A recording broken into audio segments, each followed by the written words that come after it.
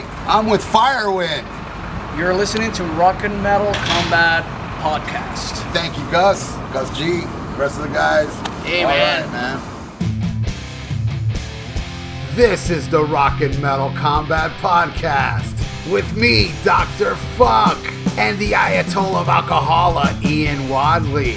So come on and let's go and enjoy another episode of the Rock and Metal Combat Podcast! Hi everybody, it's me, Dr. Fuck from Thrasher Die Combat and Ripjaw, and with me this week, as always, it's Ian Wadley from New Orleans, drinking that Rolling Rock. You know what I bought, Ian? I bought Blue Moon. What do you think of that beer?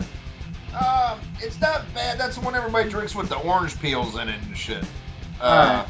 That's a big thing at the bars. Everybody puts an orange peel in it. Not a bad beer. No, I've never had pricey it. for me. I've never had it. I have a girl coming from Jacksonville to stay with me for a couple days.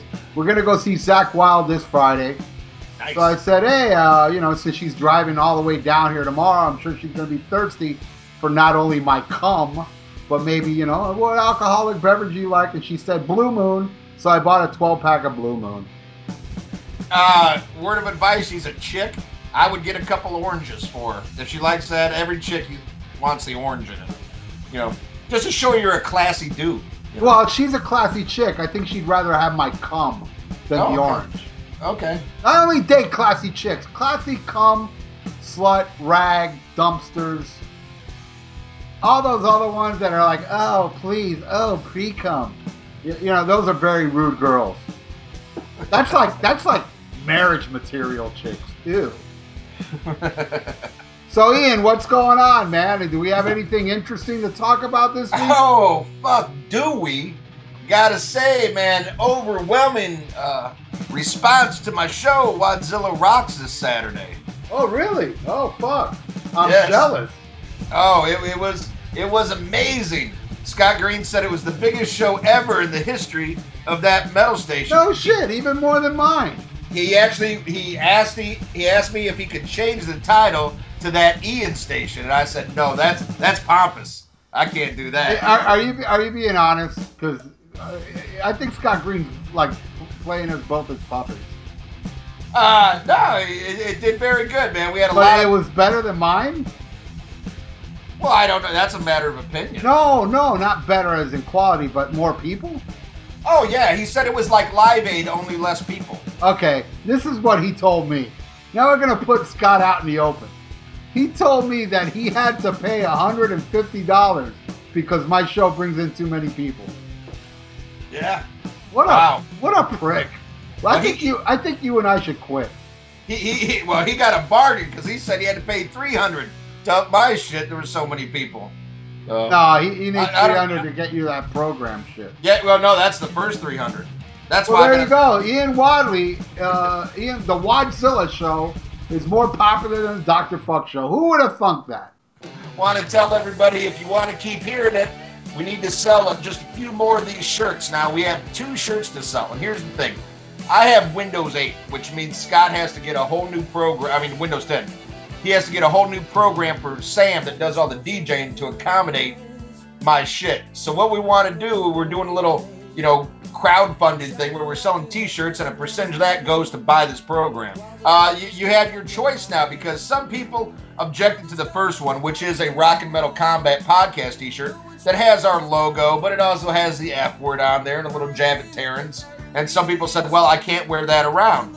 So Scott Green accommodated, because he designed both the t-shirts. And he came up with one that's just, the Wadzilla Rock Show. And that one's been selling great, man. And we're doing good. We still need to sell a little bit more. By the time you There's hear a this, shirt for the Wadzilla Rock Show?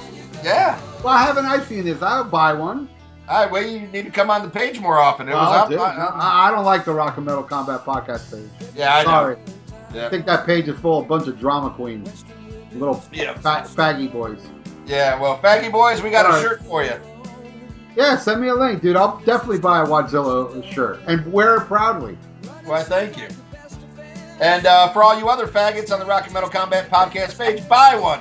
Damn it. Yeah, man. Come on, support your boy. Yeah, and and like I said, we're just doing this to pay for this program. We're not pocketing anything. Now we have a new Amazon link. So if you had the old one bookmarked, everybody's asking me about the new one. Just delete your old Amazon bookmark. Whatever you saved on your computer every time you go on Amazon, go on the Podbean page. There's like a little flashing Amazon now. I got in trouble for the last one we had up wasn't official. Amazon yelled at me about that. So now there's a new flashing one. Click on that. Did they yell at you like they sent you an email with caps, all caps? Yes, and they shamed me. Okay. So you go on that, then you bookmark that. So from that point on, once you bookmark that, every time you go on and you use the Amazon link, it automatically goes towards the show. And again, you pay nothing extra for that. And the great Michael J. Fox, or Michael W. Howard, whatever the fuck your name is, C. Thomas Howell, he bought a Friday the 13th, the TV show box set. I did see that show up, but he let me know what he got, so I knew it was him. It doesn't give me names, but I do see what people buy. So make sure you use the new one. Now, I got to tell you something, just so you know, all that gay porn, that was me. Oh, okay. Good to know. Man, I'm sure you were thinking it was Justin. No, it was me. Yeah. No, because it was DVD and not Betamax. That fucker's got a Betamax. Yeah. And another thing, we got a lot of fans like in Canada and Kathmandu and Saskatchewan and wherever the fuck you are wanting to know if you can use the link. Here's the thing. Let's test it out. Different shit. I heard the old one you couldn't, the new one you can. If you live outside the continental United States, just try it. Order a CD that you're not ashamed of and send me a message. Say, hey, I bought so-and-so, and if it shows up, then I know it works outside of the U.S. And if it doesn't, I don't know what to tell you. I know some people, like Eddie Trunk, has one that's global, but maybe you got to be bigger for that. I don't know. You could get the new Thrasher Die Melting Your Skull on Amazon, all around the world. So, I think I'm pretty sure James Gilman from Australia bought one. But I know there's a lot of listeners from Australia and everywhere else outside. Buy that. There you go. If you want Ralph to guest on your podcast, James Gilman, buy another copy, even if you already have one. By the way, James Gilman's going to try to get us booked in Australia. And I said that I'll get him in as a legal guardian because he was like, well, most places are 18 and over. I said, don't worry, I'll get you in. I can act like a legal guardian. I can act like a responsible adult. Trust me, it's hard, but I can do it. I'm like fucking De Niro when it comes to that shit. He's not even 18? No, James Gilman's not 18. Oh, shit. Which just goes to show, I attract the little kids. Lucky for them, I'm no pedo. Your milkshake brings all the boys to the yard. That's right. All right. Let's go to the news, shall we? Yeah. Can I start off the news? Because this is huge news. Okay. This is something that's very unexpected that nobody would have thought of.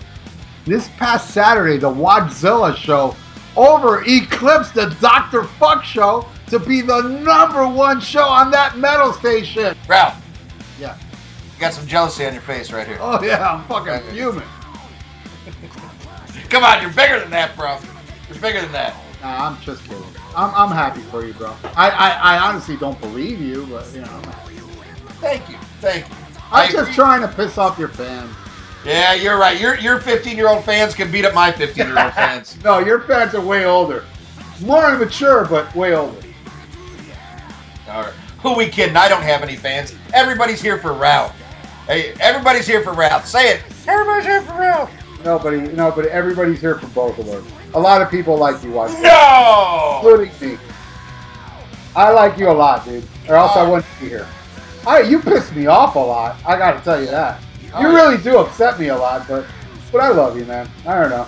I have some unconditional love, but I don't know how long that's gonna last. Keep goofing on me, asshole. Keep goofing on me. Laugh it up, funny boy. Don't worry. Get that. What is it called? That recording program? What's it called again? Audacity. Yeah, get Audacity so you can learn how to edit. You will learn. You will need to know how to edit. Once I fucking heave ho and leave this dog and funny show and start my own show, the Ralph and Brody show. So tune in next week to the Ralph and Brody Show. No. You can tune in here to the Rock and Metal Combat Podcast, where I'm going to start my own, the Ralph and Brody Rockcocks Show. Yeah, hey, ask Terrence how that works out. Yeah, I'm going to have Terrence and Mark Taylor. We're going to school your ass. Hey, a lot of people got eclipsed this week in the news. You know, you could have been worse. You could have been Paul McCartney. Oh, man, that was really bad. He was denied access to a VIP Grammy party thrown by, is it Tyga or Tigga? Who the fuck knows? Anyway, they wouldn't let his old ass in because they didn't know who the fuck Paul McCartney was. And Paul McCartney joked, he goes, maybe I need a few more hits, and then they'll let me in here. Hey, he's a funny guy, that Paul McCartney. Wow, that's just, that's mind-blowing. Now, this guy backtracked, said he had no idea that Paul McCartney was there. It wasn't his fault. It was the bouncer's fault or the bodyguard's fault. But, man, who the fuck is your bodyguard or your bouncer or your doorman doesn't know who the fuck Paul McCartney is? All right, well, speaking of the Grammys, Alice Cooper got up and performed with his Hollywood Vampires with Johnny Depp and Joe Perry and Matt Sorum and Duff McKagan. You say, you didn't approve of their performance? I watched it. I didn't like it. I didn't like their rendition of Ace of Spades, but I gotta admit, I love that was a big picture of Lemmy behind them. That made me happy. Well, in other Grammy news, Ghost got the award for the metal performance of the year, but you didn't see it on the Grammys because this year and for many years, they do not televise the giving away of the metal performance Grammy. That is done pre-Grammy show and to a half-filled audience. It used to be the opposite. It used to be rap. They didn't show televised. And then there was all this shit about, the Grammys are racist because they don't televise the rap shit. And then when rap got bigger than fucking metal, it switched the other way. But, you don't see anybody protesting because they're not showing the metal guys on TV. It didn't help that before every Grammy show there were drive-bys. But, still metal gets no respect. It's kind of clueless. I did like, though, that Ghost won it. But really, I mean, what does the fucking Grammy mean? I mean, it's really meaningless. And it's sad to say, but it really doesn't mean shit. I heard people, they did a tribute to Lemmy. And I was like, oh, really? Let me get on YouTube and watch it. But, I'm not going to name names, but there's this one guy we both know. This guy is like on Facebook giving us blow-by-blow description of the Grammys, and then he ends up saying how horrible the Grammys are. And I'm like, then why are you watching it? Seriously. This same guy cares about the Rock and Roll Hall of Fame, and all. People like that sicken me. Seriously. Why are you into metal? Why are you into rock if you, bow down and watch this crap? And I'm talking to everybody listening right now. If you watch the Grammys, alright, if you watched the Grammys and enjoyed it, I have no problem with you. But if you watched the Grammys and didn't like it, you're a masochist. You're worse than Ian. Because Ian doesn't watch it. Yeah, I used to. I just didn't get around to watching it this year. I used to watch. You know what I used to watch, and it used to be good, was the American Music Awards. Yeah. Do they even have those anymore? Yeah, they do. They have all the same award shows that I used to watch every year. But the thing is, I hate everything they televise because they used to televise rock, and even back then, the pop music I liked. But I like none of the shit now. But the American Music Awards was voted by the fans, right? It wasn't like an industry shit, was it? They say voted on by the fans. I don't know. It was maybe a little bit more of a popularity contest, but it's still, it's not like regular Joe Blows get a fucking ballot. It's just like, hey, Lonnie down in accounting, he gets a vote, instead of the guy who owns the record company. Why are we talking about the Grammys? Because it's the news. It's a slow news week, and that's what happened. And they mentioned Lemmy, yeah, so we got to give them that. And in the memoriam thing, they also showed Gary Richrath from REO. Oh. Which was cool. And a couple other people I can't remember at the moment, but no, they didn't show Filthy Animal. No. Bullshit. Alrighty. Well, in some non-Grammy related news, there's a new tour coming up that I'm sure you don't give a fuck about. Oh, of course. But it's Slipknot, Marilyn Manson, and some band called Of Mice and Men. I've never heard of them. But what I find interesting in that is you can kind of see a change into the guard here, because this is a Slipknot headlining tour, and Manson's opening up. Now, Manson I am a huge fan of, but this is something it's kind of hard for me to swallow as a fan of bands that I really like, them seeing them open up for bands that they should be headlining over.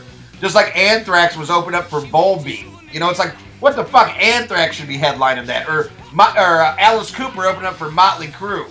It should be the other way around. Does it ever bother you when you think like the band that paid its dues is on the shit end of the stick? Yes, it does, Ian. But in this case, it makes me smile. Right, because you don't care about the bands. I don't like Marilyn Manson. Never liked him. And I knew Marilyn Manson before any of you fucking fans knew them. Because I was, oh yeah, look at Ralph acting cool. I knew Marilyn Manson when it was Marilyn Manson and the Spooky Kids. Saw him at Churchill's where he didn't even have a drummer yet.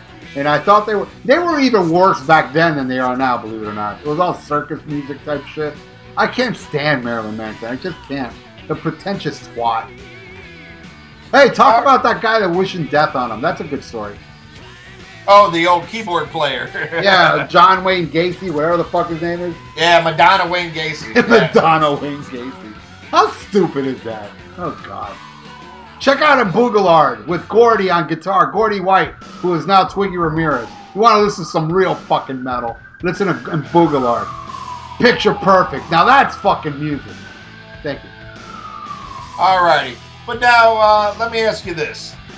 Do you know of another case where you felt a band that deserved to be a headliner was opening up? Can you give an example? Metallica opening for Guns N' Roses in '91. There you go. How's that? Okay. Metallica was around before. What's the difference? Right, but see, I mean, does it kind of rub you the wrong way as a fan? Like this isn't right? Yes, Ian. I saw Anthrax open for the Misfits in '90. What year was Stomp 442? That year. 94, I think? 94, I saw them opening for, the Misfits first got back together. It was the Misfits, Anthrax, and Cannibal Corpse. and I like the Misfits, but I still thought it was kind of like, dude, this ain't Glenn Danzig. Why is Anthrax opening? All right, next story. Judas Priest is putting out a new Blu-ray DVD CD from their latest tour called Battle Cry. And I like the set list on this one, man. Got a good mix of, stuff off Redeemer's Souls, which we both enjoyed. And got some good classics on it, too, man. I'm definitely going to check it out. Did you see the story about this? Yes, and what I really enjoyed was, I saw the tour. So basically it's the same set list I saw, but the bonus tracks are not what I saw. Desert Plains. Yes. That's the main one. I can't remember the other one. The other one was good too, whatever it was. But I saw Desert Plains. I was like, yeah. I got a little news. I don't know if you saw this. KK Downey finally said something to the reason why he left Judas Priest. Did you see this? Yeah, I saw it, but I don't remember when I read it anything that I haven't heard yet. Well, here's the thing. If you read it, you wouldn't have known. But if you listened to the interview, they don't mention it in the story. He does mention one thing. He does say in the interview he left for many, many, many reasons. That's what the article said. KK left for many, many reasons. And he said some good, some really bad. Some wasn't a big deal, but some was a big, big deal. But the one thing that he did say was one of the many reasons he left Judas Priest was because when they came off the Nostradamus thing, I think it was, the British Steel thing, he was tired. He was just tired. And when he walked off stage from Japan, he was just tired. And then when he went back home, they called him like a week later to start, hey, we need to start writing the next album. And what they wanted to do was an EP. Judas Priest wanted to record an EP, which is weird. Right, KK, I didn't see that. Yeah, and KK was like, guys, I'm tired. And he actually declined and said, I don't think, So that was one of the reasons. But then, like all these other reasons we didn't discuss, pretty much sealed the fate. And you know what, man, KK Downing, you gotta respect the man. He said stuff like, "Wow, it's pretty wild watching changes of seasons. I haven't seen that in 40 years. In his homeland. I think he's paid his dues. He's done it 40 somewhat years." And another thing I want to bring up, Ian, and I don't want to sound grim about this, but man, watching Judas Priest performances now, I don't think Glenn Tipton's doing that well. Have you noticed this? He's very stiff. Very stiff. He's never been that stiff. He's always been kind of a stiff guy, but now he doesn't even move. And he seems kind of ill to me. I hope I'm wrong, but he does seem, and I noticed that when I saw them live, it's just not the same Glenn Tipton, I mean, it's pretty bad when you see Ian Hill moving more than you. Well, yeah, a few other things. Now, I don't know if you've heard these before, but I've heard discussed about KK's leaving. I did hear it had to do with management. Yes, that was the initial reason, and that did come out, but they didn't get into specifics. Right, now, part of that could have been by management trying to force him into, doing an EP right away and stuff like that.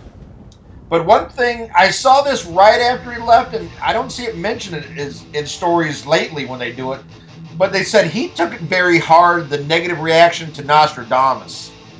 Okay, that he didn't mention in the interview. He actually praised the album. Right. I didn't listen to the audio. I read it, but this is something I saw mentioned like when it first happened, and then you don't see it repeated because you see a KK story every couple months. That basically is a rehash. But initially, he said it was very disheartening because he's like, why am I even wasting my time writing new music when nobody gives a shit about a new Judas Priest album? And I believe he was very, he had his heart and soul in Nostradamus, and when so many fans just really didn't give a shit, he took that kind of personal too. Like, you know what, fuck it, I'm out. So, and that's a shame because, I myself am not a fan of that album, but I love Redeemer of Souls. But I can kind of see his point. Some people say like, oh, nobody cares about new music. And a lot of times when older bands put out new music, it doesn't hold up to the old stuff. But I love it when they do because it shows me you still care. You're still trying. Even if you don't get what you're reaching for, you're still trying. And I respect the fucking effort. But then, you look at somebody like KK, man. You can't help but respect the guy, He's done it too long.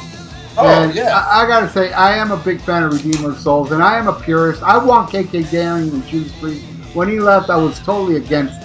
How can you have Judas Priest with KK down without KK Downing? But I have to admit, man, this Richie Faulkner guy is so good, and it's one of those rare exceptions where I can actually accept KK being gone because this guy is so hungry and great, and he's kind of like KK 2.0, whatever. Even though I still would prefer KK on stage with Judas Priest, I am 100% behind Judas Priest with Richie Faulkner. Oh yeah, and Faulkner, I love that he contributes. He writes. He wants.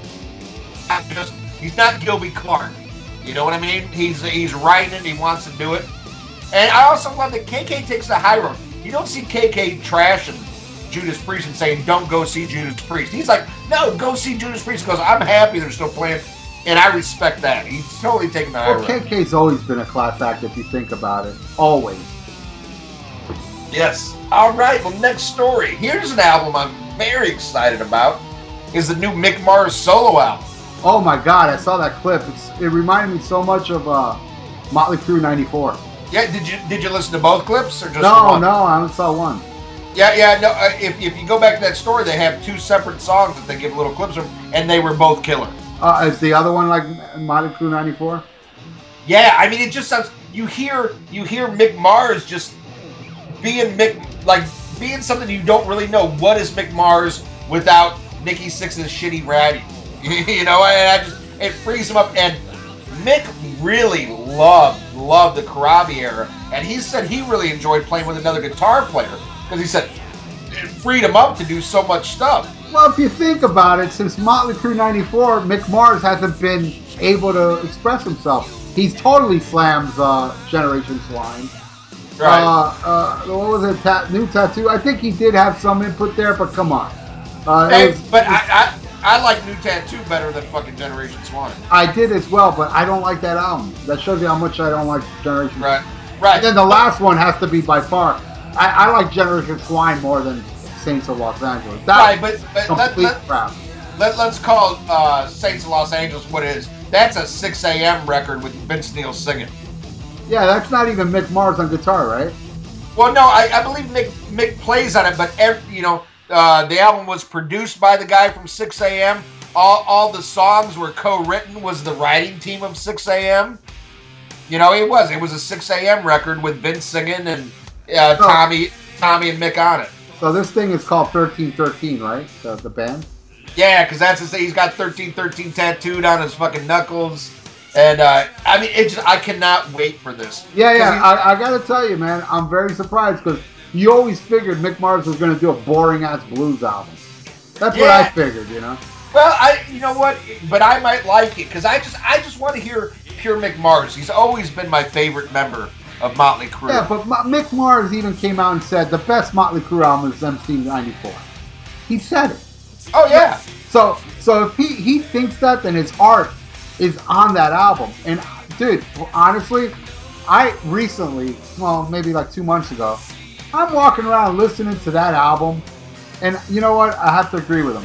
Forever Shot was my favorite, but I will say, that new album, not MC94, I will give it, I don't know if you ever saw that naked picture of Nikki Sixx, but the length of Nikki Sixx's dick. I'll put MC94 above Shot of Devil, so you know there's not that much of a gap. Well, yeah, I don't know. I would have to take Shout, but probably a lot of that's sentimental value. But and I love, I still do have some issues with the production on 94. But man, much better. I think that's the greatest drum sound other than Creatures of the Night. Oh no! And Led Zeppelin album. No. I love the drum sound on 94.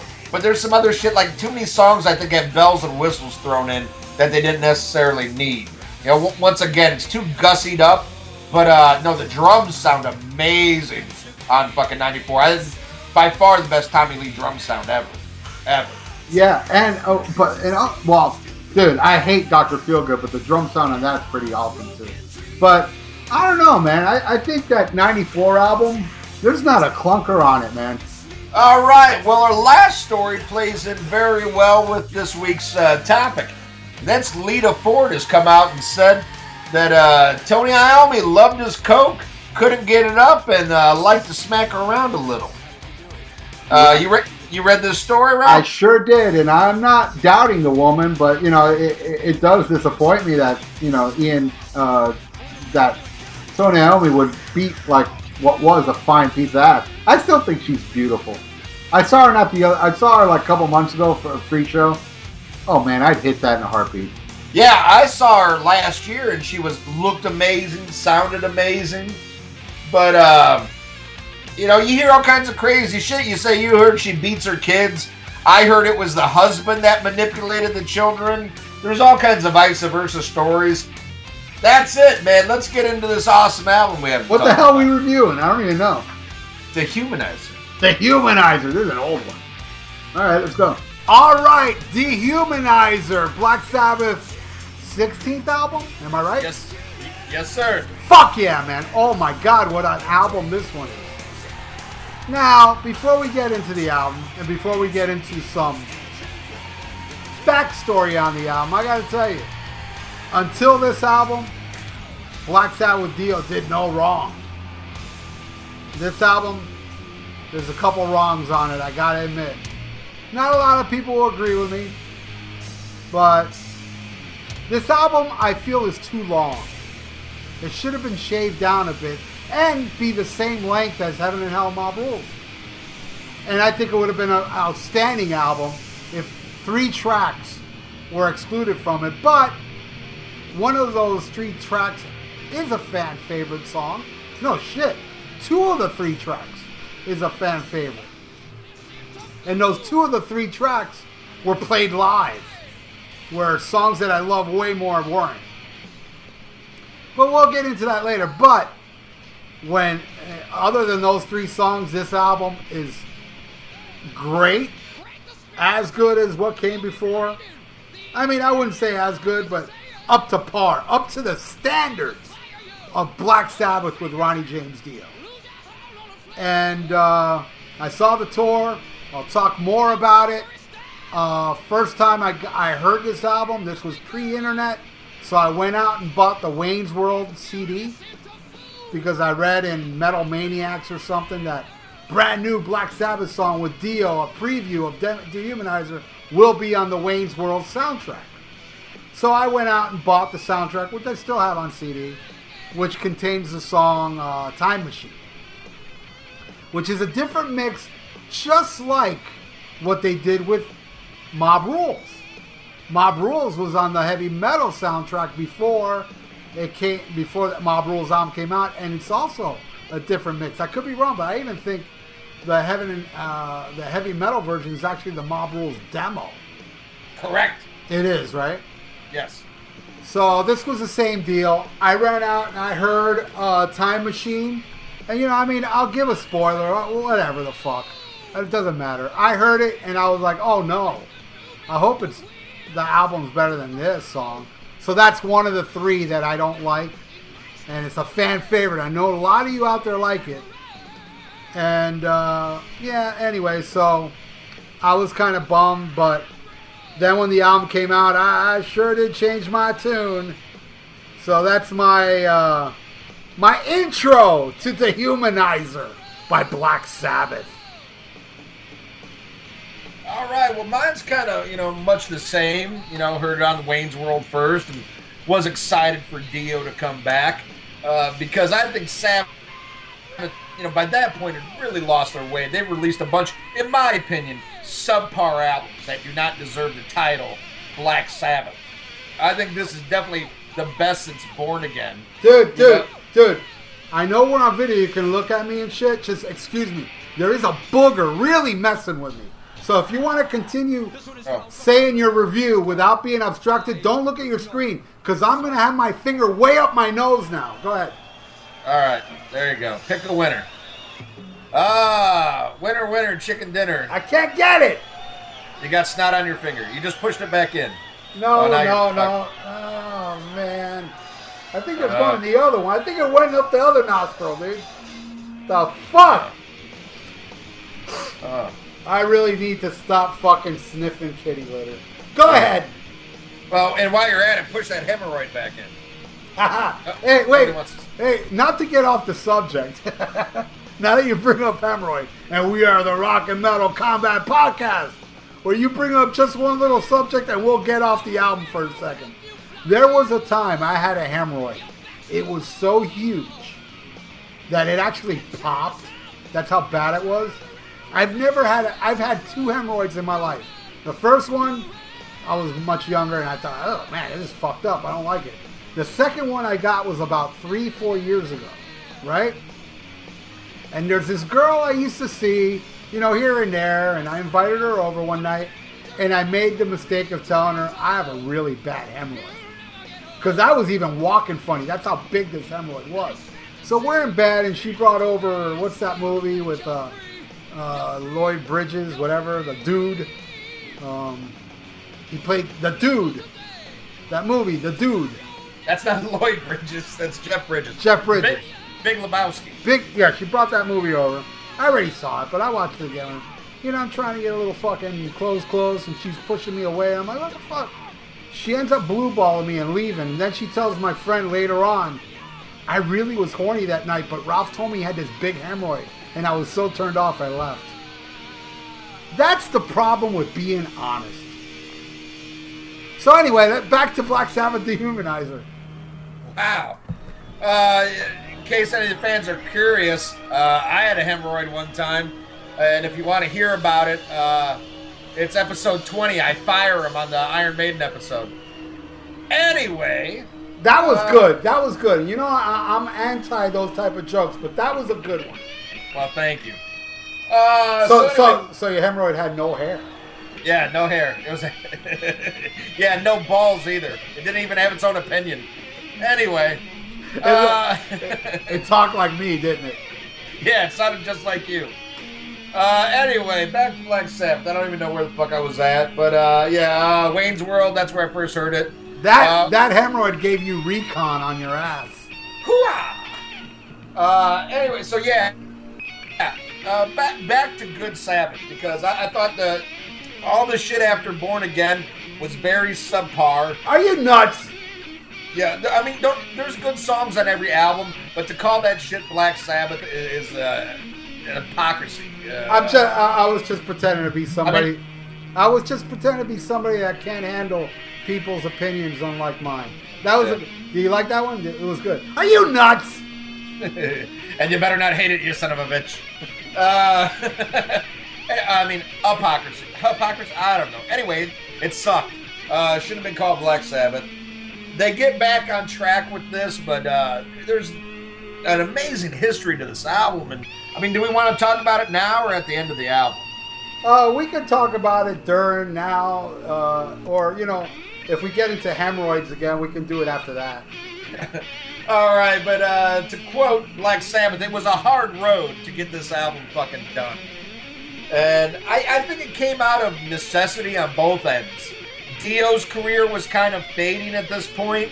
After Sacred Heart, Dream Evil did so-so. Lock Up the Wolves did even worse. I mean, don't even get me started on how bad Black Sabbath was doing. I mean, if you want to see them on tour, you better go to Budapest and see them in a small fucking club, because they were doing nothing. I mean, it was almost like Star Wars Force Awakens, where Han Solo's like, talks about Sabbath like nobody believes it. Like, yes, they used to be huge. It's all true. But at that time, they couldn't do shit in America. But, I mean, you got to look at what was going on in America at that time. It was all cock rock, and shit had totally changed, and there wasn't a lot of traditional metal, especially in America, more so in America. But, Ozzy was definitely more popular than Sabbath was at that point. But to get them to come together, I think it was out of necessity of both, and that's why this suffers. I don't know if it was a true, like, hey, we want to do this. I think it was more of like, we have to do this. or nobody's going to do nothing. But I love it. It's a flawed album. There's a lot of things I would change. I don't think it's up to par with the first two, but compared to fucking The Devil You Know, I think it's fucking incredible. I was really disappointed with that one. Still am. But I love it. Let's start off with the title track, and that is Computer God. Ralph, what do you think of Computer God? Amazing. What a great song. Great opener? I don't know about that. But it's a great fucking song. Kind of futuristic, because if you think about it, he's talking about like the computer like taking over, mankind, and making shit worse. And Dio kind of like, he foresaw the Rock and Metal Combat Podcast. Correct. He saw what we were going to unleash on the planet and wrote a song about it. True. I heard he saw that vision in the crystal ball when he was doing the Rock and Roll Children video. True story. So, oh my God. It's thunderous. Vinny Appice is a great drummer, but I really do feel like he's a little too held back. He's thunderous and everything, and he plays well in this song. But if you listen to Dio, like We Rock and, Straight Through the Heart and shit like that, he's more adventurous, where in Sabbath he's more in the pocket, but I guess it benefits the song. What I love so much about Computer God, it's new. It doesn't sound like, just like the Humanizer as a whole. I can tell you maybe maybe two songs on here that is reminiscent of the first two Sabbath albums with Dio, but this one's it's got a futuristic feel. It does look like the album cover. This song was supposed to be called The Humanizer. And because there were extra lyrics to this song. but they scrapped it and called it Computer God. But I love this song. It's so heavy, and then that one little mellow section, which is kind of like Children of the Sea-ish. You know, what you believe is fantasy. Your past is your future. All that shit is so... will you surrender? Ah! Fuck yeah, man. This song rules. And yes, when I saw him live, this was the second track they played live right after Mob Rules. They opened the show with Mob Rules. What do you think of Computer God? All right, I think you brought up some very good points about this song I'd like to talk about. And one is Vinny Appice. And I think he is one of the few things that I think sounds really good on this album. I do like his drumming on this, but to get to the backstory for people who don't know, this was originally supposed to have Cozy Powell, who was the drummer at the time. Well, at least you know how to pronounce Cozy Powell's name right. Whatever. Anyway. Say Vinny's name again. Appice? No. Vinny Appice? No. Applesauce? Vinny Applesauce? Applesauce. Now you got it right. There you go. Anyway, so originally it was going to be Cozy Powell, who was the drummer at the time, was very close with Tony, and was part of the resurgent, you know, if you will, with the Heaven and Hell and the Tear album. But he had this horse accident, and that also coincided with, like, Ronnie wasn't sure about Cozy. He played with them in Rainbow. They had their differences, and, you know, Ronnie's opinion was he wasn't the right drummer for it. And I will say this. I agree. Cozy has done some amazing drumming. I mean, Jesus Christ, you listen to what he did with Rainbow. To me, that's the best drumming Cozy has ever done. But to me, his drumming in Black Sabbath was very pedestrian. And that could have something to do with Tony Iommi. Tony Iommi is notoriously hard and indifferent with drummers. I mean, if you look at the history of the band. Well, that goes to show how drugs are good. Because they were doing those killer drugs in the 70s, that the drumming, kind of like, he lost focus because of the drugs, and the good drumming came in without him noticing because he was snowblind. Oh, I agree. The only drummer for Black Sabbath is Bill Ward, and that's, you know, that's what makes that whole 70s sound to me. I mean, just as much as the great riffage, and I mean, 70s Black Sabbath is equal. All four of them contributing awesomely. You know why those albums in the 70s were perfect, though? Go ahead, cut me off. No, I just have, this is something that's very important, Ian. And you're going to agree, this is something to cut you off about. The reason all Sabbath albums in the 70s were so flawless, because not once in the 70s did any member of Black Sabbath have a hemorrhoid. True story. Thank you. Now, Are you happy I cut you off or what? Yeah, that was important. Thank you. All right, so anyway, they had the differences about it, but I guess they were going to go ahead with Cozy, but then he had the accident with the horse, which, don't ride fucking horses. Look at Christopher Reeve. Look at Cozy Powell. All right, you're not a fucking cowboy. Don't ride a horse. You know, this is the future. Get a car, bitch. Anyway, well, unless you're Cozy, because he died in a fucking car. Cozy should just walk. You know, but... Why am I laughing? I love Cozy. Stop making me laugh, you morbid bastard. Funny is funny. Comedy's not pretty, goddammit. Neither are hemorrhoids. No. But yeah, especially when they're shaved. Anyway, so then after the shit happened with Cozy, Dio wanted to get, this is something I just learned recently, he wanted to get his then drummer Simon Wright to play on the album. Oh my God! Yeah, and Tony said no fucking way, which thank God. Because, hey, Simon Wright might be the nicest guy in the world, but to me, he is, oh my God, he makes Bobby Blotzer look like John Bonham. I just, Simon Wright does nothing for me. Sorry, I'm sure you're... No, Simon's a good drummer, but for Sabbath, nah, bro, come on. Yeah, no. So, it was Tony who said, well, let's get Vinny back, who, you know, Vinny had left the Dio band, and to this day, I still don't know the full story. I know a lot of people in the band were upset when Vivian left. They didn't like Greg Goldie. But I've never heard the real story on why Vinny left Dio, because Vinny was like his right-hand man. That was like peanut butter and jelly there. Once they met, I mean, they were together. But against Dio's wishes, they brought Vinny back. But I think some of your issues with the drumming may be because it was initially started with Cozy, and it might have been where they told Vinny to just duplicate what Cozy had done in the demos to that point, because I know when they did The Devil You Know, they wrote all of that with a drum machine and then brought Vinny in at the last minute and said, play this. And he was very upset about that. And it makes sense when you listen to the album because it's so pedestrian. And, yeah, he wasn't happy with it, and I agree. I mean, let the guy do his thing, because I think he did a good job on Mob Rules and Live Evil.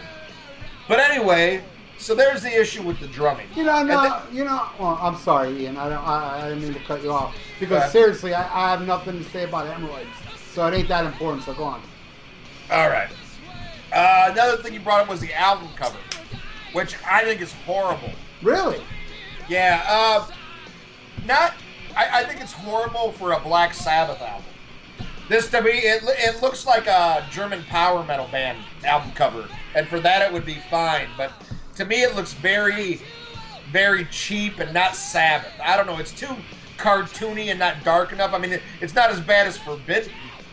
But, I don't know. I think they could have used it's not Sabbath either. It's just, I'm like, on the album cover. But yeah, I admit it. It's different. I think they were probably trying to save money, because they weren't on Warner Brothers anymore. Now they're on Reprise, which is a subsidiary of Warner's, and Dio was actually switched to Reprise as well. But I think maybe it was a cost issue. And then you got the producer with this album, which I have issues with. And I think it was probably the record company who said, hey, we need to bring up, you got to have an outside producer. But they go with Mac. Also, his real name is Reinhold Mack. But most known for engineering, did a lot of engineering in the 70s with Sabbath, with ELO. In the 80s, he did some really shitty Queen albums. And he's notorious for getting hemorrhoids. Yes. And Billy Squier.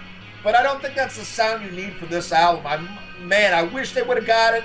Martin Birch back, because he did such an amazing job on the other Dio era albums, and it was right about the time of his retirement, because I believe this came out the same year as Fear of the Dark, and that was, as far as I know, the last one that Martin Birch did was Fear of the Dark. But I think they needed somebody of a little bit higher caliber that would say no and maybe tweak the songs a little bit. But I think the production is very muddy on this album. But in a way, it suits it because it's a heavy, dark album. But to me, there's not enough light and shade, which I thought made the first two Dio albums with Sabbath so incredible. You had moments of shine, and then you had moments of really hard, heavy shit. And this one, kind of like everything sounds the same on it in a way to me. And I think that hurts it, and it doesn't stand out as much as the other two. But let's get into the song. I haven't even got on Computer God. A great album. You brought up a very good point, though. You said not necessarily a great opener. And I agree with that, because to me, this is more of an epic track and should be either end the album. Track 4. Yeah, track 4 would have been great for this. But it's an amazing song. I mean, to hear traditional metal again in 1992, for those of you who weren't there, this album stuck out like a sore thumb in a good way. Because by then, it was either cock rock, thrash, or grunge. You really didn't have much in the vein of traditional metal, which in a way died, I would say 84, 85 is when traditional metal kind of went away. And how refreshing it was to hear riffs like this again. It wasn't happy cock rock riffs. It wasn't, self-pity grunge, and it wasn't thrash. It was traditional metal. And Computer God is a great track. But that's something I'm glad you said, because you're right. This probably isn't the best opener, but it is an amazing track. And now you hear that it sounds like Sabbath again.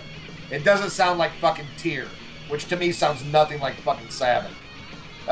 This sounds like Black Sabbath. But then again, you got Geezer Butler playing bass, you know, and this is one that Geezer brought in. He had some lyrics for it, and Ronnie had some lyrics for it too, and they ironed it out. An amazing track. I saw this tour as well, and when they played this live, dude, it was amazing. Great track. So then now we go into the next one. Well, can I say something before we get into the next one? About a hemorrhoid? No, then I'll let you go into the next one. Two things I want to talk about. Geezer did write lyrics on this album. Now, I'm not sure of this or not, but has Dio ever released an album where other people wrote lyrics? Because as far as I know, I think this may be the first one. I believe this is the first and only one. I really do. Because I remember Geezer was very, very like relaxed when Ronnie came in, that he didn't have to write lyrics anymore. Right. No, on Heaven and Hell and Mob Rules, Dio did all the lyrics. But there's two songs that Geezer brought in, this and another one we'll get into. And these are the only times I believe that he ever sang, other than in a live setting where he did a cover, that he did a studio album with other people's lyrics. But okay. great song. Yeah. Like Kevin Livgren from Kansas. Another thing I want to talk about is what you were talking about, production. I found out the other day, there's this website, Ryan Taylor, the great Ryan Taylor from Thrush or Die, was telling me that he can't see the colors green and red. He's colorblind. And there's a website where you can go to where it shows like a round, like a circle with a bunch of little circles in the circle. And I'm looking at it and I see a number 9 in red where the rest of it is gray. And he's telling me he doesn't see no red. All he sees is gray. And then he showed a couple other ones, right? And he couldn't see shit. Then he showed one where he did see like a number 4. I couldn't see shit. I was like, whoa, bro, I guess I'm a little colorblind too. I can't remember exactly what the color was. And the reason I'm bringing this up is because... I know. You know why I'm bringing it up. Because of the production. I really don't have... I guess I brought this up on a previous episode, and I got to bring it up again. I don't understand production. What is bad production? What is good production? The only one I can blatantly tell you sounds shitty is Blizzard of Oz. I listen to that album and I'm like, I don't like the production of this album because it sounds muddy, right? Am I right? Because you're like the rest of the fucking human race. Does Blizzard of Oz sound muddy to you? It does, but I like it. But I can't tell it is a primitive production. But yes, it sounds poor, considering came out same time as Heaven and Hell. Heaven and Hell sounds amazing. Do you think? Yes. Oh, yes. But what I'll say when it comes to that is, certain music I think lends itself to better production, to more like perfection almost, if you would. Like a Pink Floyd album should sound perfect. Everything should be very articulate and separate. A Beatles album should have pristine production. But to me, rock and specifically heavy, kind of like it should have a garage sound to it. And we can do 2 albums by the same producer. Okay, let's talk about Martin Birch. Okay, think to yourself how Peace of Mind sounds. Okay, hear it in your head. You hear how it sounds. And then think of Seventh Son of a Seventh Son. Same producer, but Seventh Son sounds so clean and so just like shine, like somebody took some Windex all over it and everything sparkles, but it doesn't have that dirtiness that Peace of Mind has. And that's what I'm getting at with this, is it just sounds too good, for lack of a better word, too clean, where I want more grit, I want more sweat. I don't want it perfect. I want it to sound raw and angry. I don't want it to sound like a Celine Dion album, And that's where people like Bob Rock has done some albums that I like and a lot of albums I don't like, but it's too fucking crystal clear. This isn't dance music. This is heavy metal. Yeah, I want some dirt. I want some grit. And to me, this one is just kind of like flatline. Like everything sounds the same to me. Regardless of the song structure, it all has the same sound where, Mob Rules in Heaven and Hell, there was way more light and shade and way more interesting stuff as far as the production value to me happened on those albums. I don't know if that makes any sense to you. No, it does. I'm just saying I suffer from not able to notice, to catch on to it, because the way I hear things, look, I see it constantly online. Oh, I hate the mix. I hate this. I hate that. The albums I absolutely love, and I have no problem with the sound of it. But I realize that I must have some kind of tone deaf. I don't know what the word is for it. Some kind of hearing problem, because all these albums that get, and I hear it a lot from you when we do reviews. Oh, I hate the sound of this, and oh, I love the sound of that. And I'm like, yeah, I love the sound of that. Like I love the sound of what you don't like. So Dehumanizer to me, I can't tell you that. Like, okay, great example. What you just said about Peace of Mind and Seventh Son, I don't know. I can't hear the difference. I really can't. I can tell you the songs, sound different to me. And the Peace of Mind appeals more to me. But as far as the sound of both of them sonically, and I'm a huge fan of the sound of the first Maiden album. And this is universally hated even by the band. Steve Harris hates it. But I look at the first Iron Maiden album the same way I look at Blizzard of Oz. It is a raw production, but I like it. Oh, but I don't think it sounds anything. I think the first Maiden album sounds awesome. It's got a great sonic sound. I love it. But everybody else, not everybody else, I'm sure there's a few out there that do agree with me, because you want to be like countercultural and cool. But that's not my thing, man. I'm fucking deaf. I really can't tell the difference. Like On Through the Night. Def Leppard hate that album. Oh, it sounds like shit. I love that fucking sound. I love the sound of that album. Yeah, to me it sounds better than fucking Hysteria, which Hysteria sonically is perfect, but I don't want that. It sounds like a dance record. Hysteria sounds like Taylor Dayne to me. Yeah, again, Hysteria, it's like these songs, man. I don't know, maybe if the songs kicked ass with that production, I'd like it. Pyromania, right? Wouldn't you equate Pyromania with Hysteria as far as like that flawed, that great production? No? Yes and no. There's still a grittiness to Pyromania. Okay. That I like. To me, the best sounding metal was like 1980 through 1985. Just had this great sound, and then I would say 86 onward, just way too clean, way too polished. Well, I could tell you this: I enjoyed traditional metal up to 84, and then thrash took over for me after that. Right, but once again, thrash had a very raw production. Yes. I mean, look at fucking Ride the Lightning compared to the sound of the Black Album. Now, here's something you're gonna find crazy, and I'm gonna say it. I'm not a fan of the Black Album. I don't like the Black Album, but sonically, I think it's pretty good. Yeah, see, to me, it's just sterile. It sounds like heavy. I like the drum sound. So I'm not a fan of the album. I'm not saying it's bad. What I'm saying is it's too good. If that makes sense, it's just too clean. I want some aggression. And when you shine it up too much, when you like Pro Tool that shit so much, you take every bit of passion and grittiness out, and it's just like. What do you think of the production of the last Thrash or Die album? Love it, but it sounds raw to me. It doesn't sound crystal clear. It sounds like some guys sweating it out in the studio doing fucking thrash, and it sounds good without being sanitized. Right, cool. I'd like to know how my album sounds, because I don't know. But then again, I want my dick's clean. It's my hands that are dirty.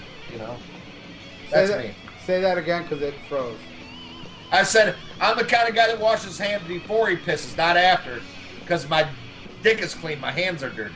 See, and me, I can't. I have such a small dick, I can't see it. That's why it doesn't matter if I hold it or not. See, that's the problem with fucking my fucking production value. Mine, I can't tell you what sounds good or not, except for Blizzard of Oz. I know there's another one too that I didn't like the sound of. You know what album I love the sound of?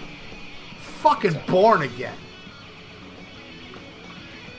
I'm on the fence on that one. I would rather it be grittier than too clean, but it could have been better. Universally hated production. A lot of people love the album, but they didn't like the way it sounds.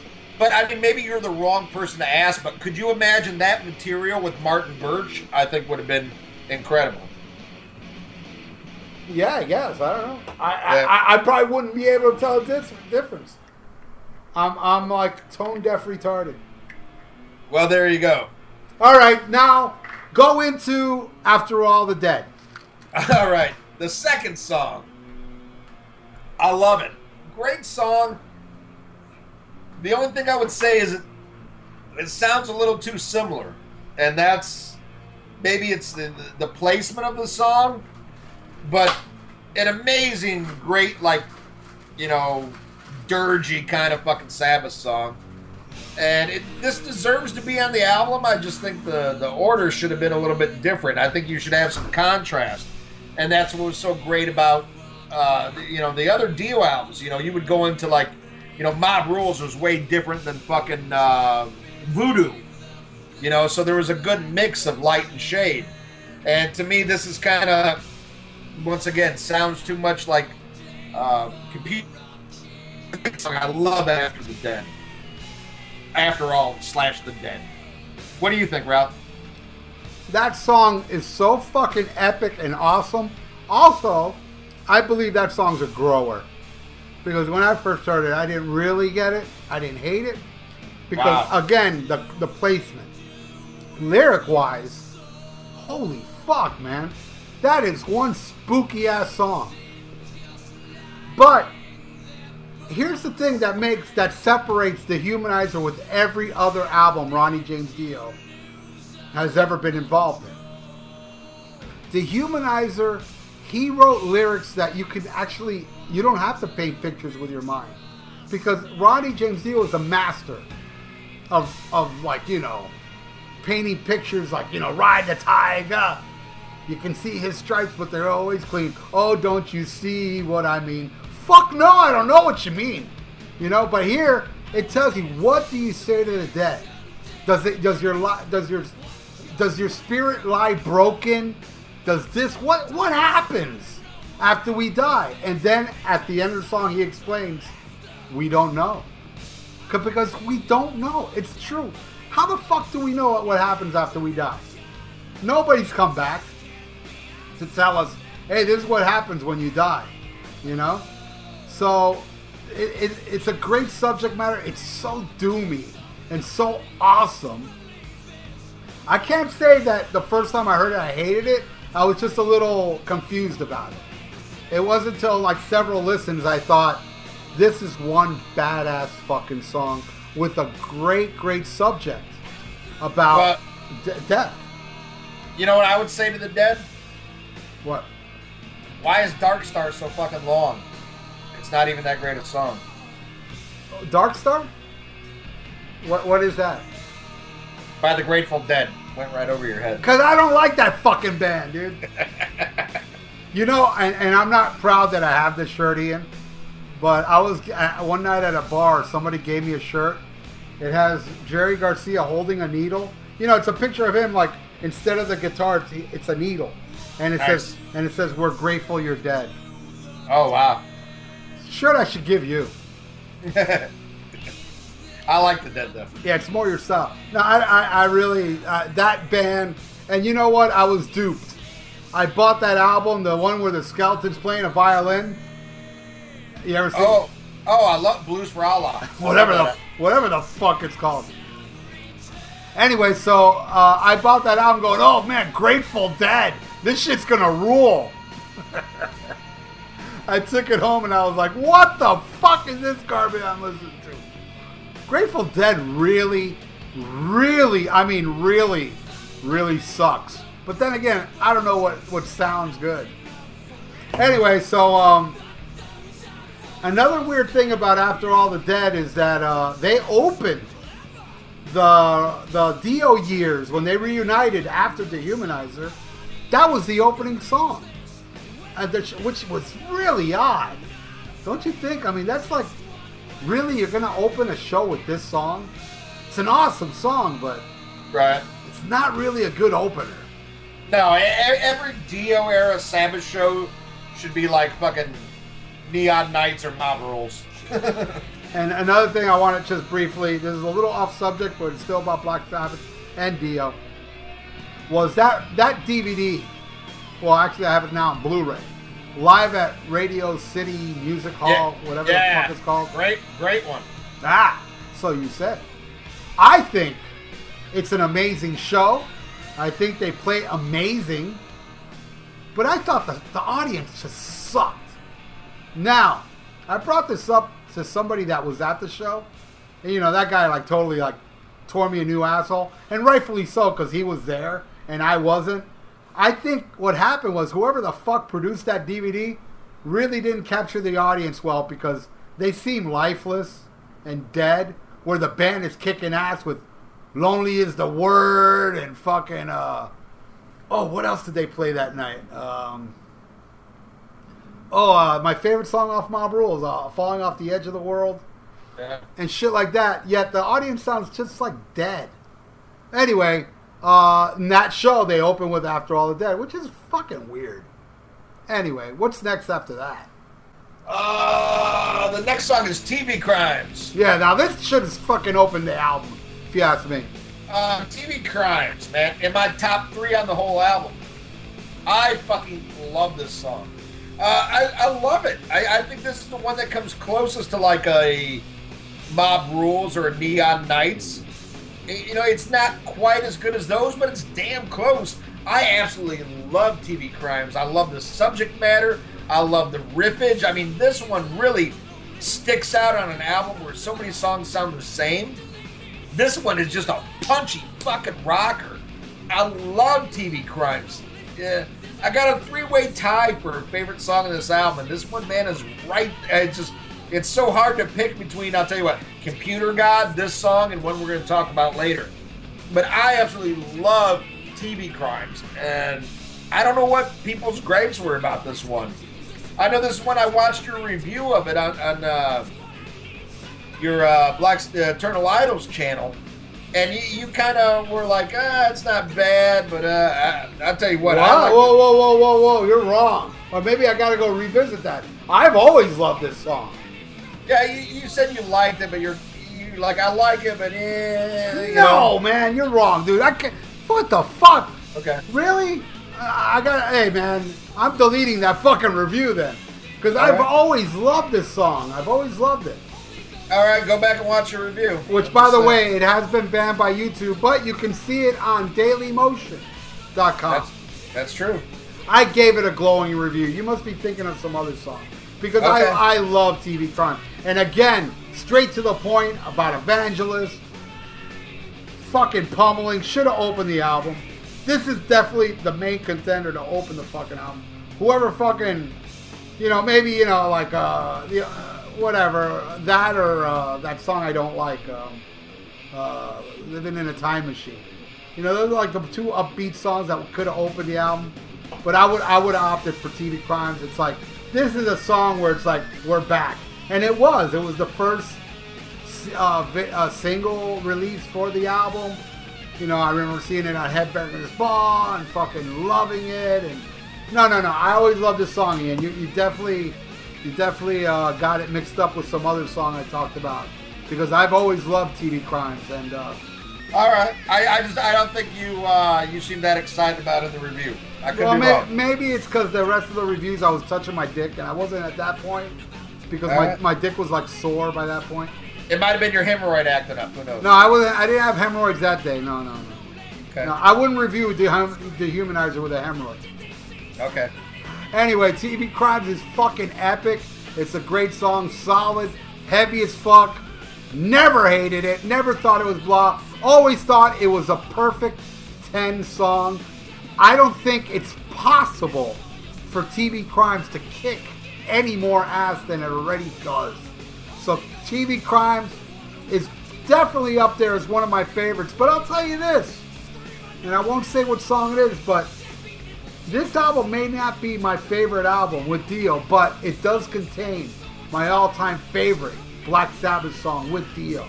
Is on Dehumanizer. Wow. Yes, my favorite Dio song with Sabbath is on this album. Coming up, I'll say which one it is, and obviously it's my favorite track off the album. But TV Crimes, like you, I'd put it up in my top 3. Yeah, fuck yeah. Why not? All right, what's after that? Letters from Earth. Oh, yeah. You go. All right. Well, this is one, we both have that same Doom Let Loose book. I haven't read mine in a few years, and unfortunately it's up in my attic right now.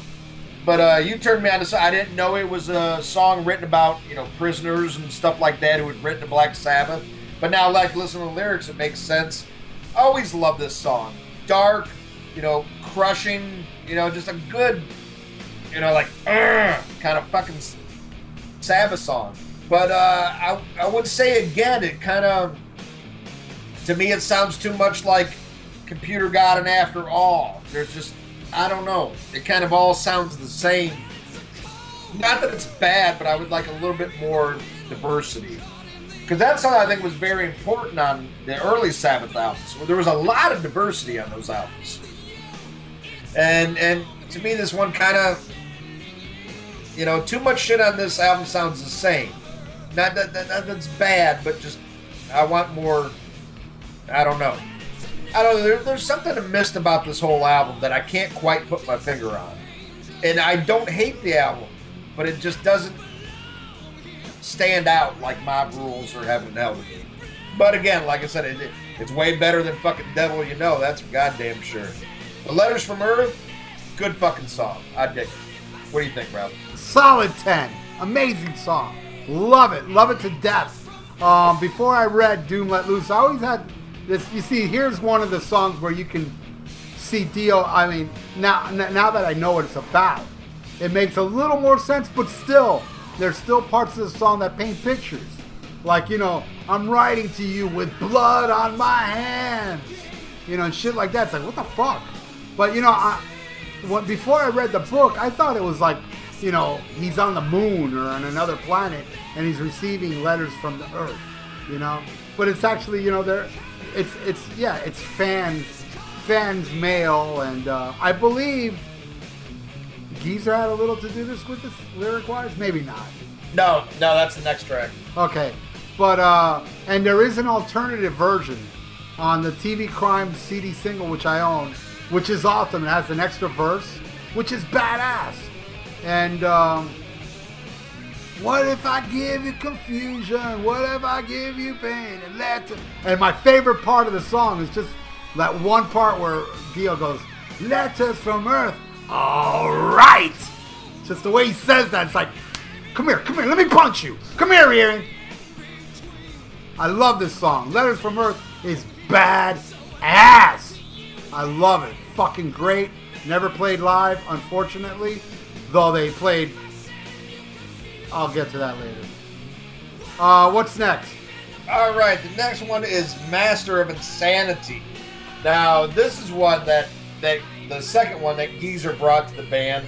This is one he did with the Geezer Butler band that never recorded anything, Shouldn't be confused with GZR or whatever the fuck, the solo albums that he put out later, because this was a band that really did nothing. They wrote some songs but didn't put anything out. And I know you were a little hard on this song, but I dig it. I like it. It is a little bit different. Now, this is something where there is a little bit of light shade, but to me it's not exactly what I was looking for. It's a good song, though, but I think a mistake made in this album is where they, told Dio, like, I don't want no Dungeons and Dragons shit, Because I think this album could have used a little bit of that, There should have been a Lady Evil on here. There should have been a country girl on here, and there's not. And that's part of what made those first two albums so special. And that's definitely missing on this. Not a bad song, but it sticks out weird, but not in the best way, but it's not horrible either. Like I said, there's nothing really on here that I hate. Actually, there's nothing that I hate, but there's some that could be better. And this is one of those. It's all right. Was played live. They played it when I saw them. And not bad, but it's not, it doesn't stand up to the classic shit, in my opinion. What do you think? Well, this is a part of my review you remembered well, because I don't like this song. And yes, it was played live, where shit, I would rather hear Letters from Earth. This song, for me, and it's a fan favorite for the hardcores. The hardcores that love the Humanizer point as this song is one of the best tracks on there.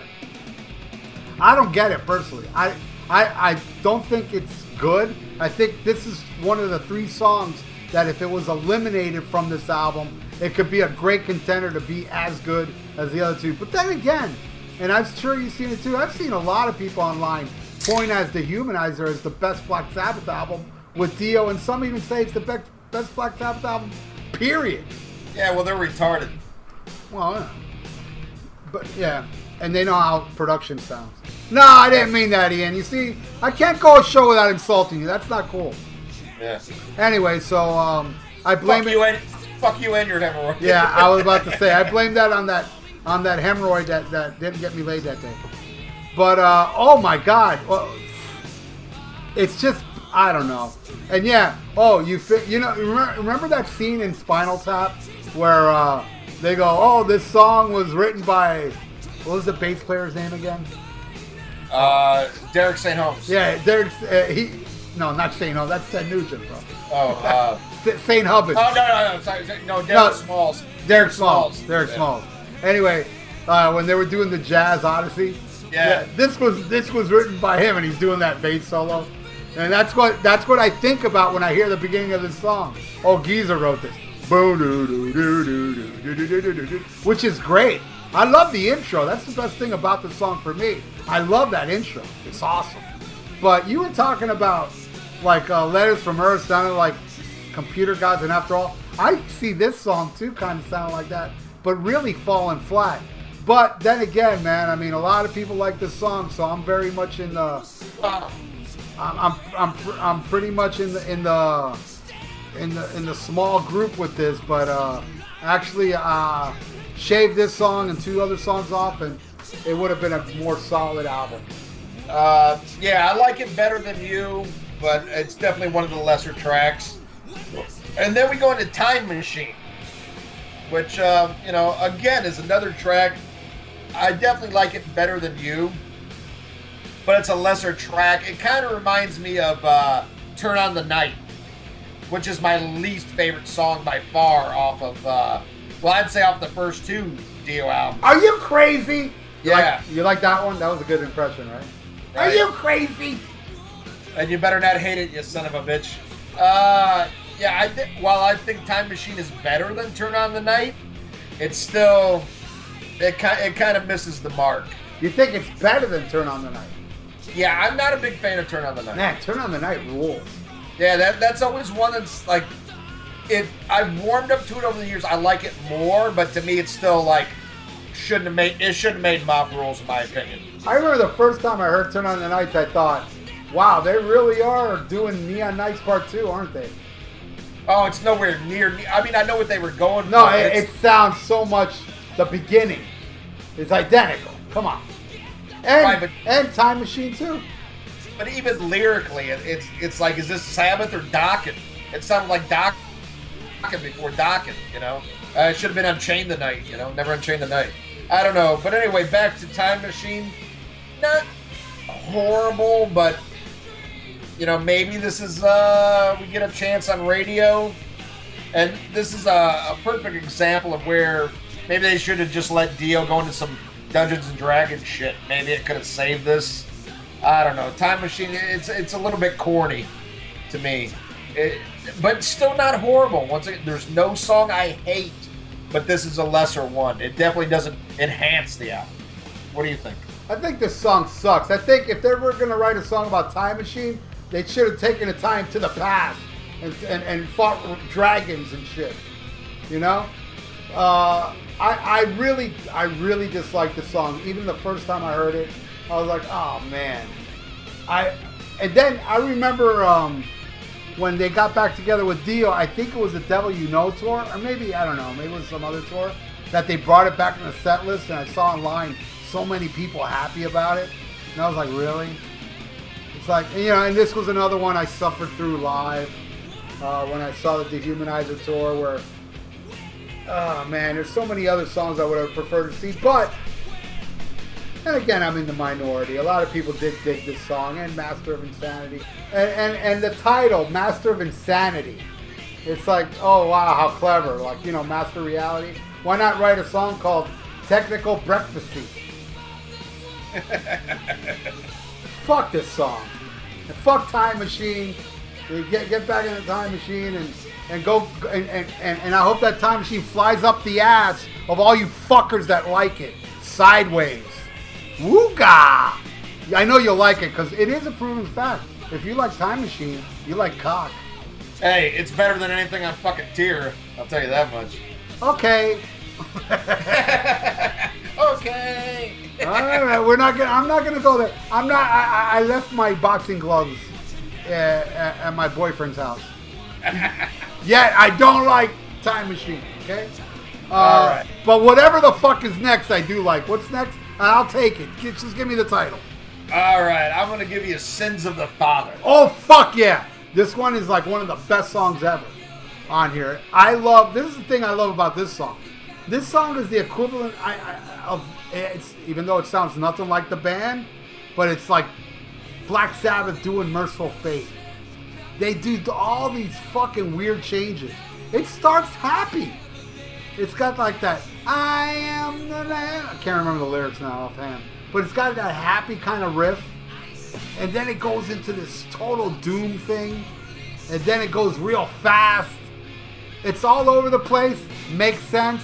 It's like a jigsaw puzzle that when you fucking put it all together, it's a big, juicy, wet vagina you just want to lick for eternity.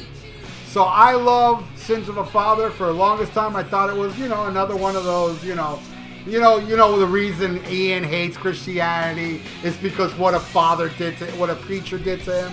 But it turns out it's not about that. It's about an actual real father that fucked up, and then he raised a kid that grew up being fucked up, you know. And that's nothing like Ian, because Ian grew up fucked up, but his son grew up a hero. It's like the total opposite. It's amazing. How'd you do that? It's usually the kid that fucks up and the dad does good. How did you flip-flop that, Ian? I gotta write a song about that. I jumped in a time machine. I'm gonna write a song. I'm writing a song called Sins of the Drunk Tard. Dedicated to your son. Oh, good Lord. All right, but I love Sins of the Father. Again, never played live. Should have been played live. It's such a great fucking song. I love it. I love it, love it, love it. One of my favorites on here. So this one, yeah, it's not in my top 3 because I don't like it as much as Computer God or TV Crimes. And, yeah. You know, it's not as good as Computer God. You're right. You're right. I shouldn't say it's better than that. But I do like this song, and you brought up a very good point that it sounds very different with that intro. And different for Sabbath, but it's still good. I mean, and it's like, okay, this is Sabbath. You know, it gets into that heavier part, it gets in the riff, like, okay, it's all making sense, and it's a great song. Really good. You know, not my top 3, but probably definitely my top 5 for the album, I'll say that. I dig Sins of the Father. Great song. Yeah, I think it was a conscious effort to go in, and even Dio said this when he was interviewed during Headbangers Ball for this album. They did a conscious effort to go in there and not make like Heaven and Hell Part 2. I'm sorry to cut you off, but I want to say I think that's a cop-out. Because it's easy to say, oh, we didn't want to go in there and do the same thing. Because I don't think they could. I don't think they had it in them at that point to do an album that good. So it's easy to say, like, oh, we consciously don't want to do an album that great. You know? I really don't. I don't think they could have recaptured that magic at that point. Had they stayed together after Mob Rules? Yes. Because if you listen to how awesome Holy Diver is, how awesome Born Again is, then they could have done it. But by the point they did this, I don't think either one of them, you know, be it Dio or Iommi, had the machismo going that made those albums. So I think that's kind of a cop-out. Well, I mean, I honestly think this is aside from 3 songs, this is an amazing album. I thought that they did have a lot of machismo. No hemorrhoids. They were just kicking ass on all cylinders, other than those 3 songs I just said. All right, well, let me ask you this, though. Point blank. Aside from the 3 songs you really don't care for, the stuff that you really do love off of this, do you think it's as good as the Heaven and Hell and Mob Rules material? No, except for 1 song Okay. that I think's even better. But here's my point. I agree with you. They don't have that same fire of Holy Diver and Born Again. What they were like firing on that, and Eternal Idols too. You know, if you ask me, I even like Eternal Idols more. But my point is that they were. I really do feel like, okay, all right. Obviously they. Whoa, hold on. You like Eternal Idol more than this album? Yes. Wow. Okay.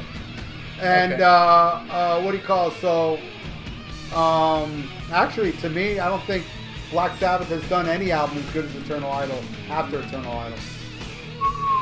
Well, Okay. Well, if you were to pick one, what would be the best album after Born Again? This. I thought you would say that. Most people would. But my point is, look, I do think that Dio was being honest.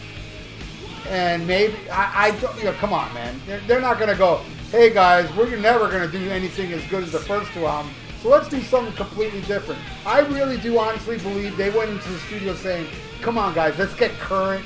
Let's not do the same old bullshit because nobody likes that anymore. Let's try to do something current. Let's be more futuristic. Let me not sing about dragons. I think, dude, Ronnie James Dio is not one to take directions. All right? So I don't think anybody told him, do not sing songs about Dungeons and Dragons. No. It's on record that Tony said that to him. And Dio agreed to it. But I think it's because neither one of them were in a position to complain because at that point, the Dungeons and Dragons wasn't doing Dio any favors. It fell out of flavor. All right, what's next? Next is Too Late. All right. All right. Too Late to me, it's a good song. Not horrible, but it's not the epic of the past. You know, it's not a Heaven and Hell. It's not a Lonely as the Word. It's not a Falling Off the Edge of the World. Not an Over and Over. I think it's trying to be that. I think it's trying to be that, like, epic, you know, song, you know, a ballad, but yet heavy as fuck. It's a good song, but to me, this is where they do try to repeat the past, and they fail, not miserably, but because the bar was set so high, they don't hit it. To me, this is an obvious nod at those albums, and it doesn't come anywhere near. It's a total swing and a miss, even though I do like the song. I love Too Late. I mean, yeah, I will agree with you. It's not as good as Lonely as the Word and Over and Over and whatever the fuck else you mentioned. Yeah, I don't think it's up to par as good as those songs, but like, you know, those older Black Sabbath songs is like a chick that can suck your dick and make you come. Where Over and Over will suck your dick, you won't come, but goddamn, it still feels really good. And looking down and looking at Over and Over, suck your dick, they're doing porn star shit, flicking it around, licking the balls, licking the ass, and going back up. You're not coming, but it's a good show. I love Over and Over. I mean, well, I love it. No, Over and Over makes me come. Especially the guitar solo part. Oh, yeah. But Too Late is great because also the lyrics are so fucking dark. You know, you listen to the lyrics and the lyrics is, you're dead. You're dead and you're in hell. And you're burning in hell for eternity. Welcome to eternity. Welcome to forever. It's too late. There's, it says in it, like, I believe your name, but it's too late. You should have, like, accepted Christ. And Dio, he wasn't into that shit. But again, it's his way of, like, again, it's a song that makes sense. He's not painting pictures. It's too late. You're dead and you're suffering now. Judgment Day came. You're in hell and it's dark as fuck. And welcome to forever. Welcome. It's too late for tears. I just love the fuck out of it. If anything, I think this is the most underrated track on the album. This is the one that not many people like, or like you like it, but I like it, but it's all right, whatever. What's next? To me, it's really great, dude. It just doesn't make me come. No, exactly, and that's what I'm saying. There is no song on this album, none at all, that I hate. One thing that I'll say is lacking on here is the solos. I think the riffage is there. There is some amazing riffs, but there isn't that like solo moment. Like, to me, I mean, as much as, yes, the greatest is the Ozzy era. It's the greatest. But man, the soloing he did on those first two Dio albums, I believe, is his best soloing of his career. How about that solo in Trash? That's a great one too. But to me, the greatest Iommi solo of all time is "Lonely Is the Word," and there is no song on here that has that kind of epic soloing. The riffs are there, but the soloing is not, and that's another one of the things that I think is missing from this song. I mean, it's a good solo, but it's not like make you come. You know what I love about this song is that the beginning has that almost like a Die Young type feel, that little ambiance keyboardish type thing, and you hear Tony Iommi's guitar in the background going. I believe it repeats at the end as well. How does it sound? Okay, I just want to hear that again.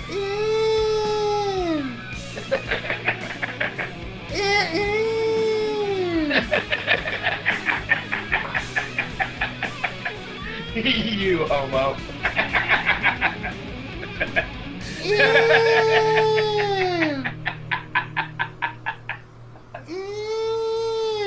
That's the same noise that's the same noise that girl made in my house when I told her I had a hemorrhoid. It's the same noise, and then when she was running away, it was just like the intro. I heard it like faded away. So fuck you, Too Late Rules. What's next? All right, the next song is the one I know we've been dying to talk about. And I'm going to let you take this because I know how much it means to you. And that is I. I is the greatest song Black Sabbath's ever done with Ronnie James Dio. In my opinion, it is just pure perfection. And Ronnie James Dio also very much loves this song. There's an interview on YouTube where he really does love. He talks so good about this song. And it was one of his last interviews. I believe it was his very last interview. I could be wrong, but his last interview, if you type it in, it's an interview he does sitting with Vinny Applesauce, and he brings up how I is like his favorite song to sing live, or one of his favorite songs, something like that. This song, to me, it matches the greatness of the first two Dio albums of Sabbath. It's the standout track. Kind of weird how they placed it all the way toward the end. That's a song that should have been like track 4 or something, We should do what the track listing should be at the end of this show. Fuck that, I'm too drunk for that shit. Alright, anyway, so, oh my god. And I didn't read this in Doom Let Loose or anything, but in my opinion, the lyrics to this song is about the Satanic Bible. I feel it's about the Satanic Bible. Because I have read the Satanic Bible, and there's a lot of things that Dio says in the song that reflects what Anton LaVey was trying to express in the religion he was trying to kick off. Worship yourself. You're everything. I'm a monster. I'm a whore. You know, I'll bash it. I love, and the lyrics, like, I'll bash your face in, but with a smile.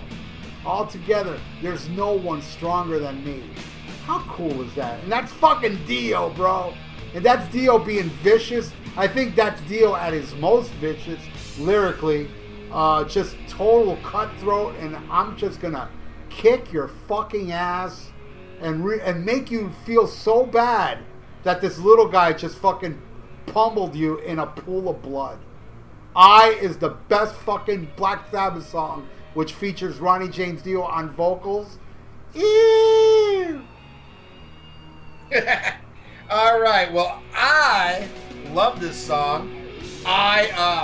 Not to be confused with that Dare commercial that Kiss put out on the Elder, but I love this song. But it's awesome how it's, you know, everything's to interpretation. You know, you think it reminds you of the Satanic Bible and Anton LaVey, where I thought this was total L. Ron Hubbard and Dianetics. But it is an amazing track. And Dio said, I did see an interview where Dio said that he wrote these lyrics, they were about him. This is totally how he felt at the time. And I think it was kind of like a little reaffirming of yourself and pat yourself on the back like, I am going to do this. You know, this is me. I have the tenacity, the balls. I am going to do this. I am fucking Ronnie James Dio and nobody can stop me. And I love it. Do I think it's the best thing they ever did with, Sabbath ever did with Dio? No. But I love it. I love it. But to me, there's no way this song tops Neon Nights or Die Young or Heaven and Hell or fucking Mob Rules, you know. But I mean, those are all 10-star fucking songs, and this is like a 9.5. I love it, dude. I love this fucking song. I didn't know that Dio said it was about him, and now you mention it, yeah, it really does fit the man well. Yeah, no, he said this was very much his attitude at the time, and it kind of makes sense because, you know, he's in a dark place here. I mean, you know, the whole shit, you know, look at how he built his career, and then it started to falter. And now he's kind of going backwards for the first time. He's going to Sabbath. They both need each other. But he has to pump himself up that I can do this. I can get back with Sabbath and I can get back on top. And he has to have that. He has to have that tenacity. And not only that, but at the same time he's being told, like, don't you sing about dragons and don't you do this. But he knows he's got to eat a little bit of crow, but he's going to do it and he's going to come out on top. And man, you can feel that anger and that passion in his delivery in this song. It is incredible. It is incredible. Like we all agree, three-way tie. The three best songs on this: Computer God, TV Crimes, and I. An absolute amazing song.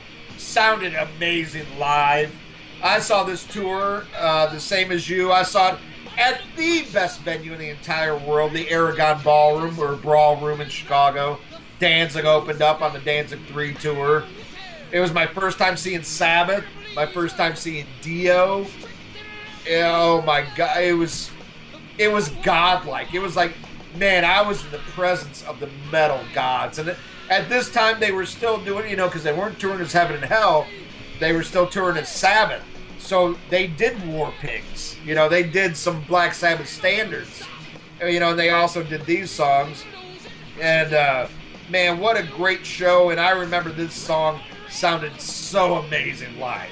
I mean, this just begs to be played. And the emotion that comes from Dio when he sings this, incredible. It is an amazing song. But I think there's others that are better. But I'll tell you what, in hindsight, looking at this album, this might be the best one. But, man, I love TV Crimes and Computer God, but I is just unstoppable and pounding. Epic track. You know, the last time I saw the late Ronnie James Dio was Heaven and Hell, Alice Cooper, and at Queensryche. I was at that show. Yeah, I was at that show. Man, one thing, and the thing that sticks out the most of that show for me during the Black Sabbath performance was when he played I. There's a part in the song where he does this fucking killer, kick-ass fucking stomping walk from one side of the stage to the other, singing the lyrics to I. It was just so badass, dude. It was like, I remember seeing that live, and I'm like, look at this guy, man. This guy, I mean, I get chills just thinking about it, because I remember when I was watching it, there's this girl, I'm still friends with her. She's never given me her pussy, though. And you know what? I've known her since 83, and I still want to fuck her. I told her that on Christmas. We're recording this a couple days after Christmas. I said, come on, for Christmas, fuck me. And she said, yo, you're so adorable. I go, adorable these nuts, bitch. Anyway, during that part, when he's like, I think that was the part where he's like, I'm a monster, I'm a whore. And he's prancing across the stage doing this shit. She fucking turns to me and like hits me.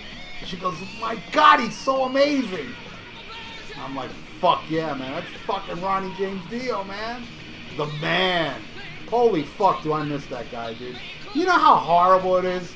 You know, do you realize, Dean, now that it's almost 2016, oh, this will be aired on 2016, we would have, like, maybe 3 newer Dio albums, dude.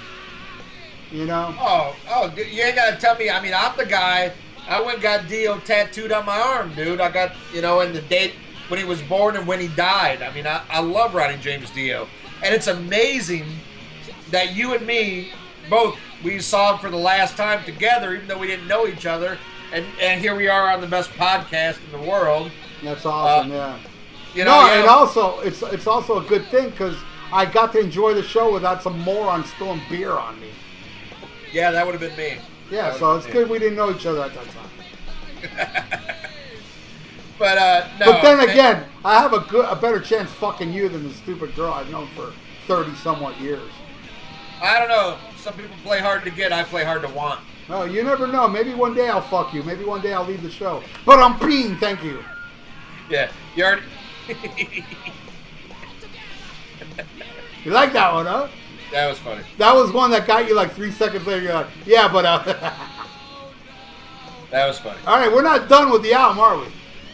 We should be, but we're not. Yeah, we should be, because it's too fucking long. And I blame Hysteria from Def Leppard, because after they released that turd in the Punch Bowl, all bands were doing these really long fucking albums, man. Albums should be short.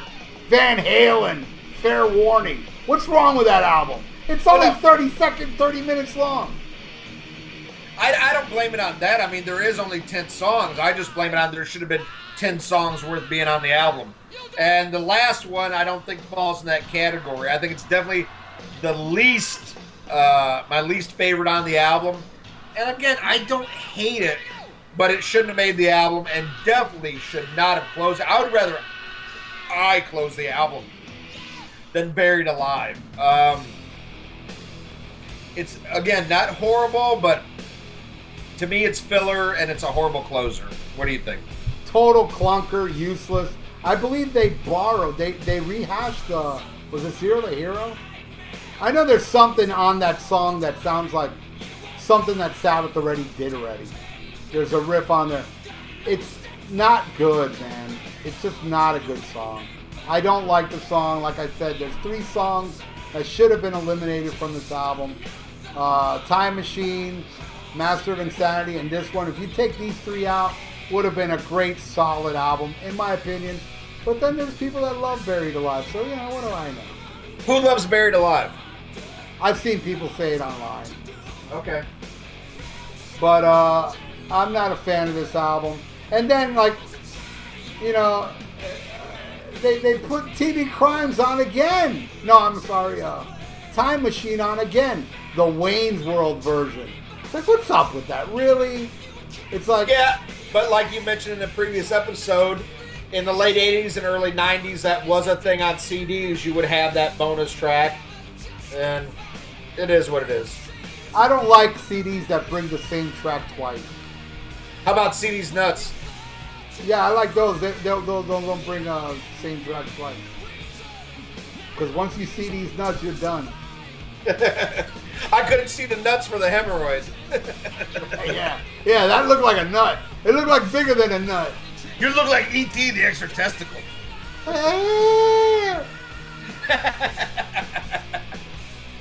Alrighty, well, that's what we think about this great album that kind of limped into the finish line. Alright, well, one thing we got into earlier was the whole Vinny Applesauce and Cozy Powell debacle at the beginning of the album, but what we didn't talk about is how long the writing process went on for this album, how troubled it was, and at one point Dio left. And Ralph, do you know who came in? Yeah, Tony Martin. Poor guy, man. Yes, that's right. Tony Martin was asked to come back in because they were just butting heads. And I think it was probably an ego thing. I think, Dio probably came back with a little bit, butthurt because his solo career is not doing good. But the last time that Sabbath really did good was when he's in there. So maybe he had a little bit of an ego. Maybe Tony couldn't handle that. Maybe the songs weren't coming as easily as they did in the past. But they did split for a while, and Tony Martin came back in, who was in the middle of doing his first solo album. But, he's smart enough to know where his bread's buttered, and he came back in. But then shortly after that, and that might have been just to piss off Dio and to, scare him into coming back, because he did. And I've heard demos for this album with Cozy Powell, but I haven't heard any recordings with Tony Martin singing. Have you, Ralph? No, but they do exist.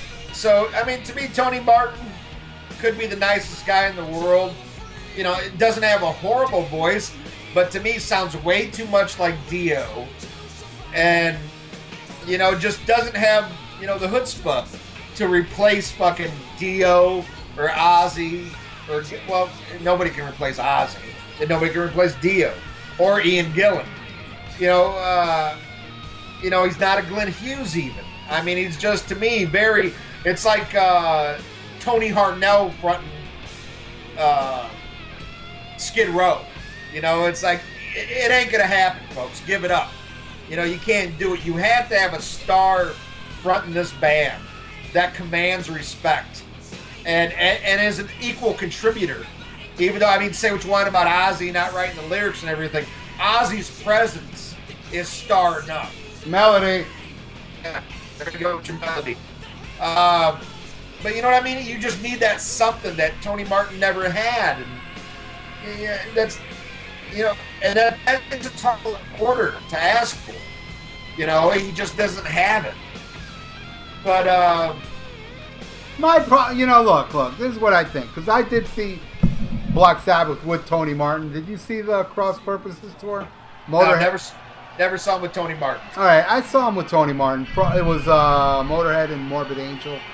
And look, I will admit, Tony Martin is not a star. He did not command the stage, and I blame that a lot on him coming in when he came in. If Tony Martin was on a hit album, that would have helped him a whole lot more. But unfortunately, he didn't have that, epic songs behind him. His voice was not as, respected and noticed as all the other Sabbath singers. Including Glenn Hughes, that's pretty much a footnote, really, in Black Sabbath. Wouldn't you agree that he sounds too much like a Dio clone? In a way, yes, but you know what? It does have its own personality as well. I think a lot of people sound like Dio. And, look, that Jorn guy. There's, a lot of power metal singers. He's no different. Because Dio's style of singing has been emulated by thousands of singers. I could bring up a million bands that have bands that are similar, just like Tony Martin.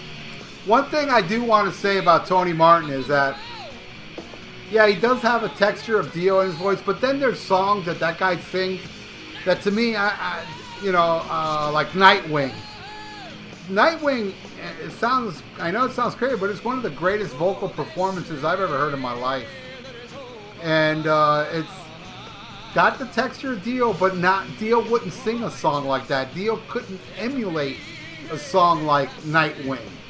But then again, Tony Martin can't emulate a song like Lonely Is the Word, or, of course I'm not saying Tony Martin is better than Ronnie James Dio, but I feel like there's things Tony Martin can do that Dio can't do, and vice versa. So I wouldn't say he's like the Filipino guy in Journey. Okay. See, I would say he's like the Filipino guy in Journey. I'd say he's like Adam Lambert in Queen. It's just, All right. Fair enough. I just see there is a difference, but I think what makes Tony Martin sound a lot like Dio too is that the music that Black Sabbath did with Tony Martin sounded a lot like the Dio era stuff. It didn't sound like Born Again.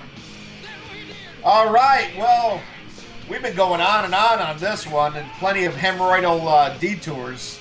What do you say we get into pick of the week? No, you go ahead.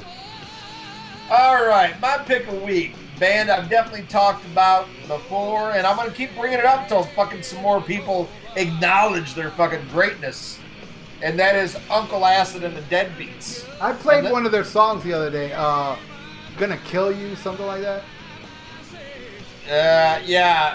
Off of Bloodlust. I played that on my radio show the other day. I'm going with their first album, which, I'm telling people to go out and get it, but you can't get it because it's out of print, but you can definitely check it out on YouTube, and that's Volume 1. Absolutely amazing. I think this is the best band by far to come out in the last 10 years. Them and Orchid. But I love Orchid, boy. That's a great fucking band. I'm glad you acknowledge that. A lot of people say they're too much like Sabbath, and I'm like, I don't care. I think they're fucking amazing. I think they are, but they do it right. Oh, they absolutely do it right. And Uncle Acid is Black Sabbath meets the Beatles with some very lo-fi production. And it's an acquired taste. A lot of people, when you hear it initially, they don't get it, and that's all right. But man, give it some repeated listens. This shit is fucking amazing. 2015, my favorite album of the year was The Night Creeper. Absolutely love it. And check out their first one. Go on YouTube, check it out. You can download it, or you can fucking top dollar for an original copy. But Uncle Acid and the Deadbeats Volume 1, that is my pick of the week. My pick of the week is actually not a CD. It's actually like a box set. It's like a little box set that you can get online, I'm sure still. It's something that Metal Blade put out. It's a really underrated band. A lot of you thrashers might remember, called Hallows Eve. Yeah! Yeah, they released a box set called History of Terror, which features all 3 of their albums because they only released 3 albums. And it also brings a cool DVD with videos and live shit. Hallows Eve is fucking awesome. Thrash or Die covered a Speed Freak. Which, they're a Florida band, right? No. No, they're not. I can't remember where they're from, but they're definitely not from Florida. Okay. It's called History of Terror. Hallows Eve, they're awesome. And I can tell you already that the 3 albums they had was, forget it. Don't talk to me, dude. I got a hemorrhoid, I guess, in my brain. But Tales of Terror, Death and Insanity, and Monument. Death and Insanity is my favorite. I love that. Death and all 3 are great, dude. And what do you call? And this was a band that did progress. They started off like a raw thrash band. Death and Insanity was a little more commercialish, but still had that heavy fucking.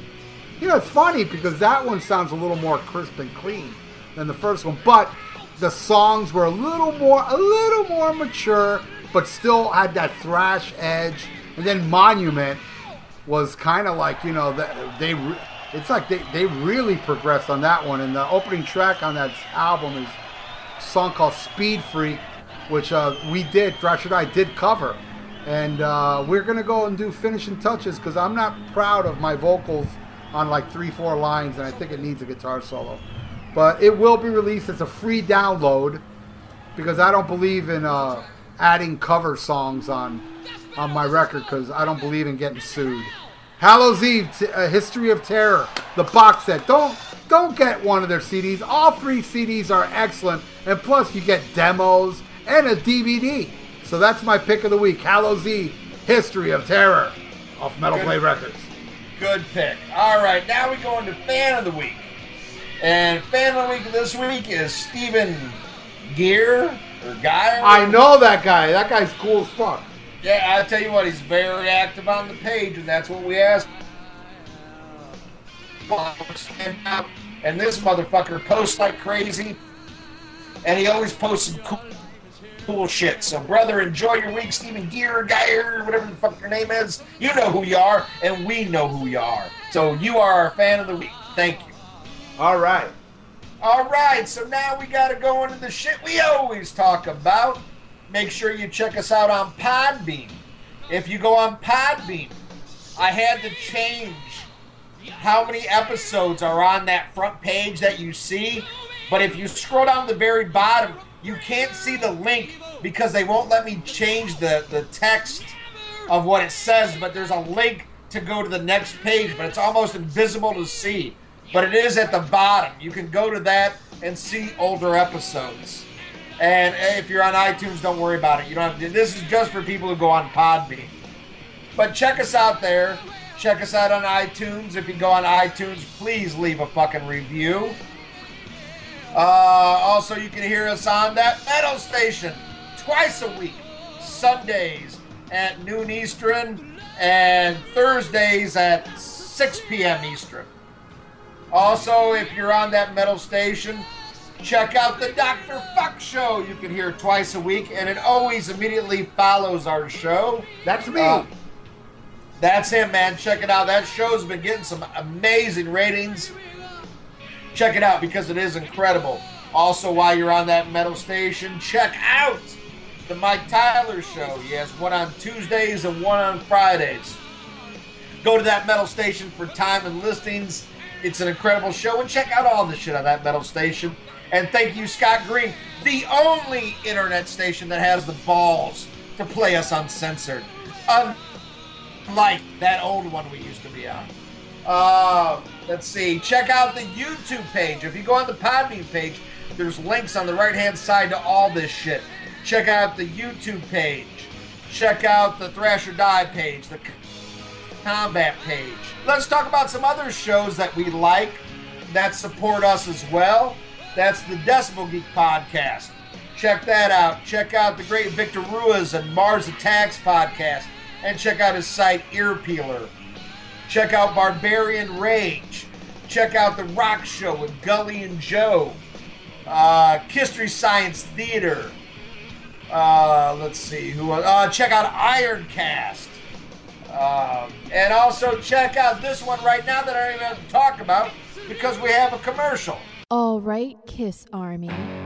Since 2007, you've been getting Podkissed, the Kiss audio fanzine for your ears. That's right, it's your Podkissed. Every month, the Podkiss crew, along with the Kiss Room, brings you Kiss talk like no one else, whether it be roundtables, interviews with the band past and present, analysis, and great Kiss fun. Hi, this is Ace Frehley, and you're listening to Podkiss. Hi, this is Bruce Kulick, and you're listening to Podkiss. The Podkissed, the Kiss audio fanzine for your ears. All right, well, if you enjoyed this hemorrhoid-filled episode, and I know you did, come back next week when our special guest is action star Jackie Chan. I knew that guy was going to buckle and do our show eventually. Oh, yeah. It took a lot of begging and pleading, but Jackie Chan's going to show up here to talk about loudness, Thunder in the East. And if you think that's racist, it's not, because he's Chinese and they're Japanese. There's a difference, you racist bastards. I thought it was very racist when you wanted Abe Vigoda to review a Van Halen album, since they're both American from America. Yeah, it happens. But that's next week on the Rock and Metal Combat Podcast. Van Halen didn't come from Holland. That's a myth.